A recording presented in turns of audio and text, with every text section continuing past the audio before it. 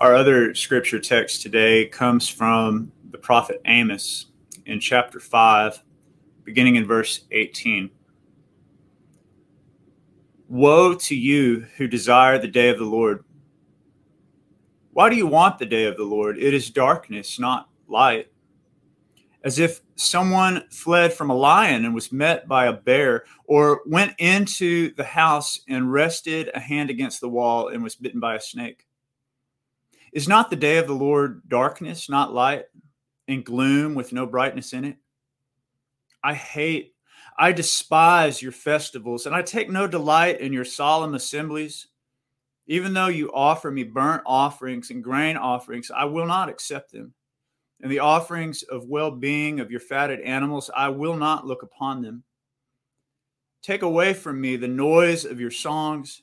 I will not listen to the melody of your harps, but let justice roll down like water and righteousness like an ever-flowing stream. We hear the voice of God through these words. Let's do a little experiment. You close your eyes if you want. Take just a minute and imagine the most awful smell you have ever smelled.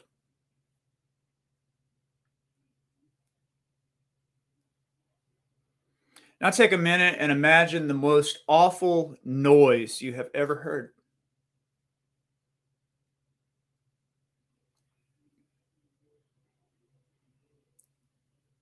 Now take a minute and imagine the most awful thing you have ever seen or felt.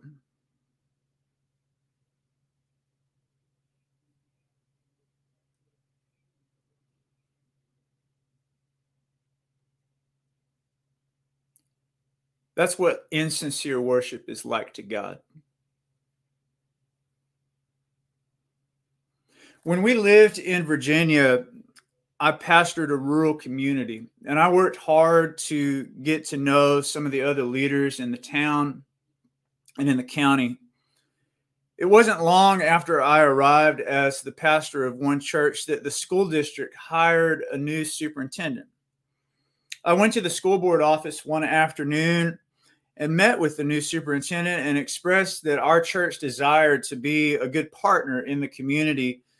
And I asked this individual if there was anything that I could pray for him.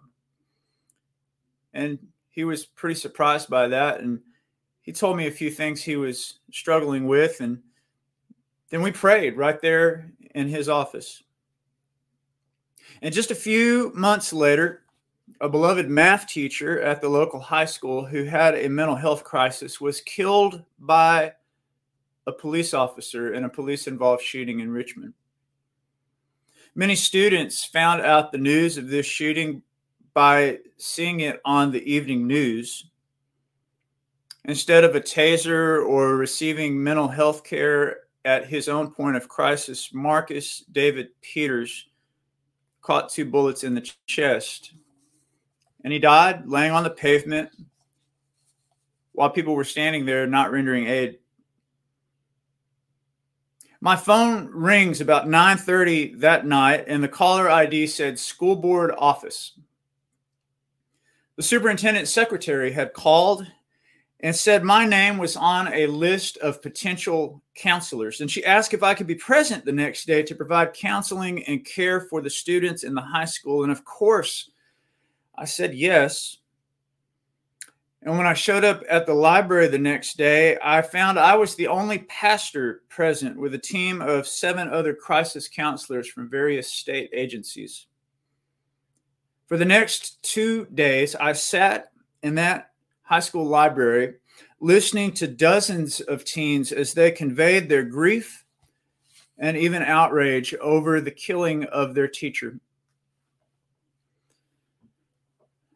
Other students came to me for a listening ear or counseling because they were upset that so much scrutiny was on law enforcement because their own parents were officers and arguably good people. Often when gun violence is in the news, I reflect on that day and how different the lived experiences were for so many of the students. how they viewed the tragedy through the lens of their own upbringing and even their own faith communities. I'll be honest, words for that Sunday in the pulpit were hard to come by. When the pain and the shock felt thick like morning fog on a lake. In the texts we read today, we are reminded that God desires all people to become people of peace. And that when we worship God, even faithfully, but fail to do the work of justice, it brings God no pleasure. I've read through this Amos passage differently over the years. I don't know if that's ever happened to you, where you read the same passage and the way I read it 10 years ago is not the same way I read it today. I remember quipping once that I hated mushrooms on my pizza, and so I wonder how much more God hated insincere worship. But at this point in my life, I don't hate mushrooms on my pizza. I don't quite love them, but I don't hate them. We change. The Hebrew word translated here as hate is sonne, and it appears 146 times in the Hebrew scriptures, almost always translated as hate. And I found myself this week reflecting, maybe for the first time, on the notion that God is love. I've been more drawn to the notion of God as pure love, as my views of grace and salvation have expanded through the years. In Scripture, we're told repeatedly that God is love, yet here we're told this is what God hates. And so I have questions. Can perfect and unending love hate anything? It seems to me like a great paradox. And as I've reflected, I have asked myself, how angry is love allowed to get when justice or injustice has occurred? Should true love get angry when injustice has occurred? And just how angry should love get when injustice has occurred? And what if those who are claiming to serve God and love and represent that love are found to be imposters? What if people, religious people in particular, want all of the benefits of extravagant love, but aren't willing to sacrifice anything precious to themselves in order to extend it to others? These are the questions raised in Amos and Isaiah, who were contemporaries. They lived at the exact same time. And one was a prophet in the northern kingdom, and the other was a prophet in what was called the southern kingdom, when Israel was divided into two different countries. It's amazing how both prophets in competing political contexts speak to the same injustices, the same hypocrisy in public and religious life. They both speak against taking bribes for personal gain and to stay in power. They both speak against making idols out of tools of war. They both speak against trusting in human-made weapons for our ultimate sense of security, and they both speak against pushing aside the poor and the needy. Just before the passage that Joyce read today, Isaiah chapter 1 reads, "When you come to appear before me, who asked this from your hand? Trample my courts no more. Bringing offerings is futile. Incense is an abomination to me. New moon and Sabbath and calling of convocation I cannot endure. Solemn assemblies of iniquity. Your new moons and your appointed festivals my soul hates. They have become a burden to me. I'm weary of bearing them. When you stretch out your hands, I will hide my eyes from you. Even though you make many prayers, I will not listen. Your hands are full of blood. Wash yourselves, make yourselves clean. Remove your evil deeds from before my eyes. Cease to do evil. Learn to do good. Seek justice. Rescue the oppressed. Defend the orphaned. Plead for the widow. Immediately after God calls the people to beat their weapons into farm equipment, Amos, after a similar passage, calls for justice like a never-ending stream. When the Lord speaks in Amos, Yahweh says, "Woe to you who long for the day of the Lord." The final judgment day at the end of time was often referred to in those days as the day of the Lord. People would often appeal to the day of the Lord when speaking words of judgment against their enemies. But God, like God often does, turns the tables and says, "You have no idea what you're asking for. You're naive to think that my justice doesn't apply to you." These mass shootings, in a matter of days, 3 different ones, 2 motivated by racial hatred, 1 that impacted children and teachers in a school, a family connected to our own church lost a little one in Uvalde.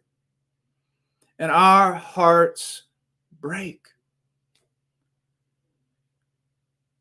This past Wednesday marked 2 years since the killing of George Floyd, a 30-year cover-up of sexual abuse in a major Protestant denomination came to light this week. Pride Month begins on Tuesday, and the struggle for equality and dignity continues.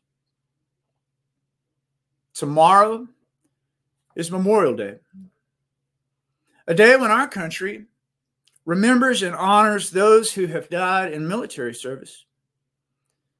The first Memorial Day was in the 1800s after the Civil War, and after World War II, President Truman issued a proclamation stating that moving forward, Memorial Day would not only be a day to honor and remember those who died in war, but a day to serve as, quote, a national day of prayer for permanent peace.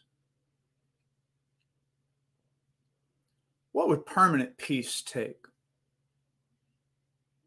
What would it require? Our service this morning began at 10 a.m. Central Time. Exactly 1 hour after the national, quote, prayer breakfast at the NRA convention in Houston concluded. A prayer breakfast where last year a speaker ripped open his button-down shirt to reveal a t-shirt that said, "Jesus loves me and my guns," which garnered a standing ovation at a prayer breakfast. What if spiritualized language like offering thoughts and prayers isn't enough? Especially from politicians who have the power to do something. Of course, it is right to pray. Don't hear me saying it's not right to pray. But God also requires that we do justice. The words of Ecclesiastes seem really true to me on weeks like this past week, where the author at the very beginning says, everything is meaningless. There's nothing new under the sun. It's all been done before. It's all been said before. And everything just keeps repeating and repeating and repeating. And it's madness. And so I've asked myself this week, what are the impact of my own prayers? What good does it do? I believe with all my heart that God is already completely present with those who mourn, completely present with those who grieve. So the question I ask myself is, do my prayers somehow summon God's Spirit to be closer than God already is? I believe that God's heart breaks at our national idolatry? Do my prayers change the hearts of politicians with hardened hearts and fattened wallets? Gandhi said it's better to pray in prayer to have a heart without words than words without a heart. Søren Kierkegaard said, the function of prayer is not to influence God, but rather to change the nature of the one who prays. Words are indeed hard to come by some weeks. But I do know this. When injustice is rampant and religious people fail to act, God takes no pleasure in performative worship. What are we to do when God desires justice to flow like a mighty river and it seems like so many people of faith have built up a dam? I certainly pray for God to comfort the afflicted and the grieving. But I'm also certain, maybe more than ever, that my own prayers do not make God more loving or more comforting or more compassionate toward those who grieve. My prayers might, however, change me enough to do something different. Because something different has to happen. Amen.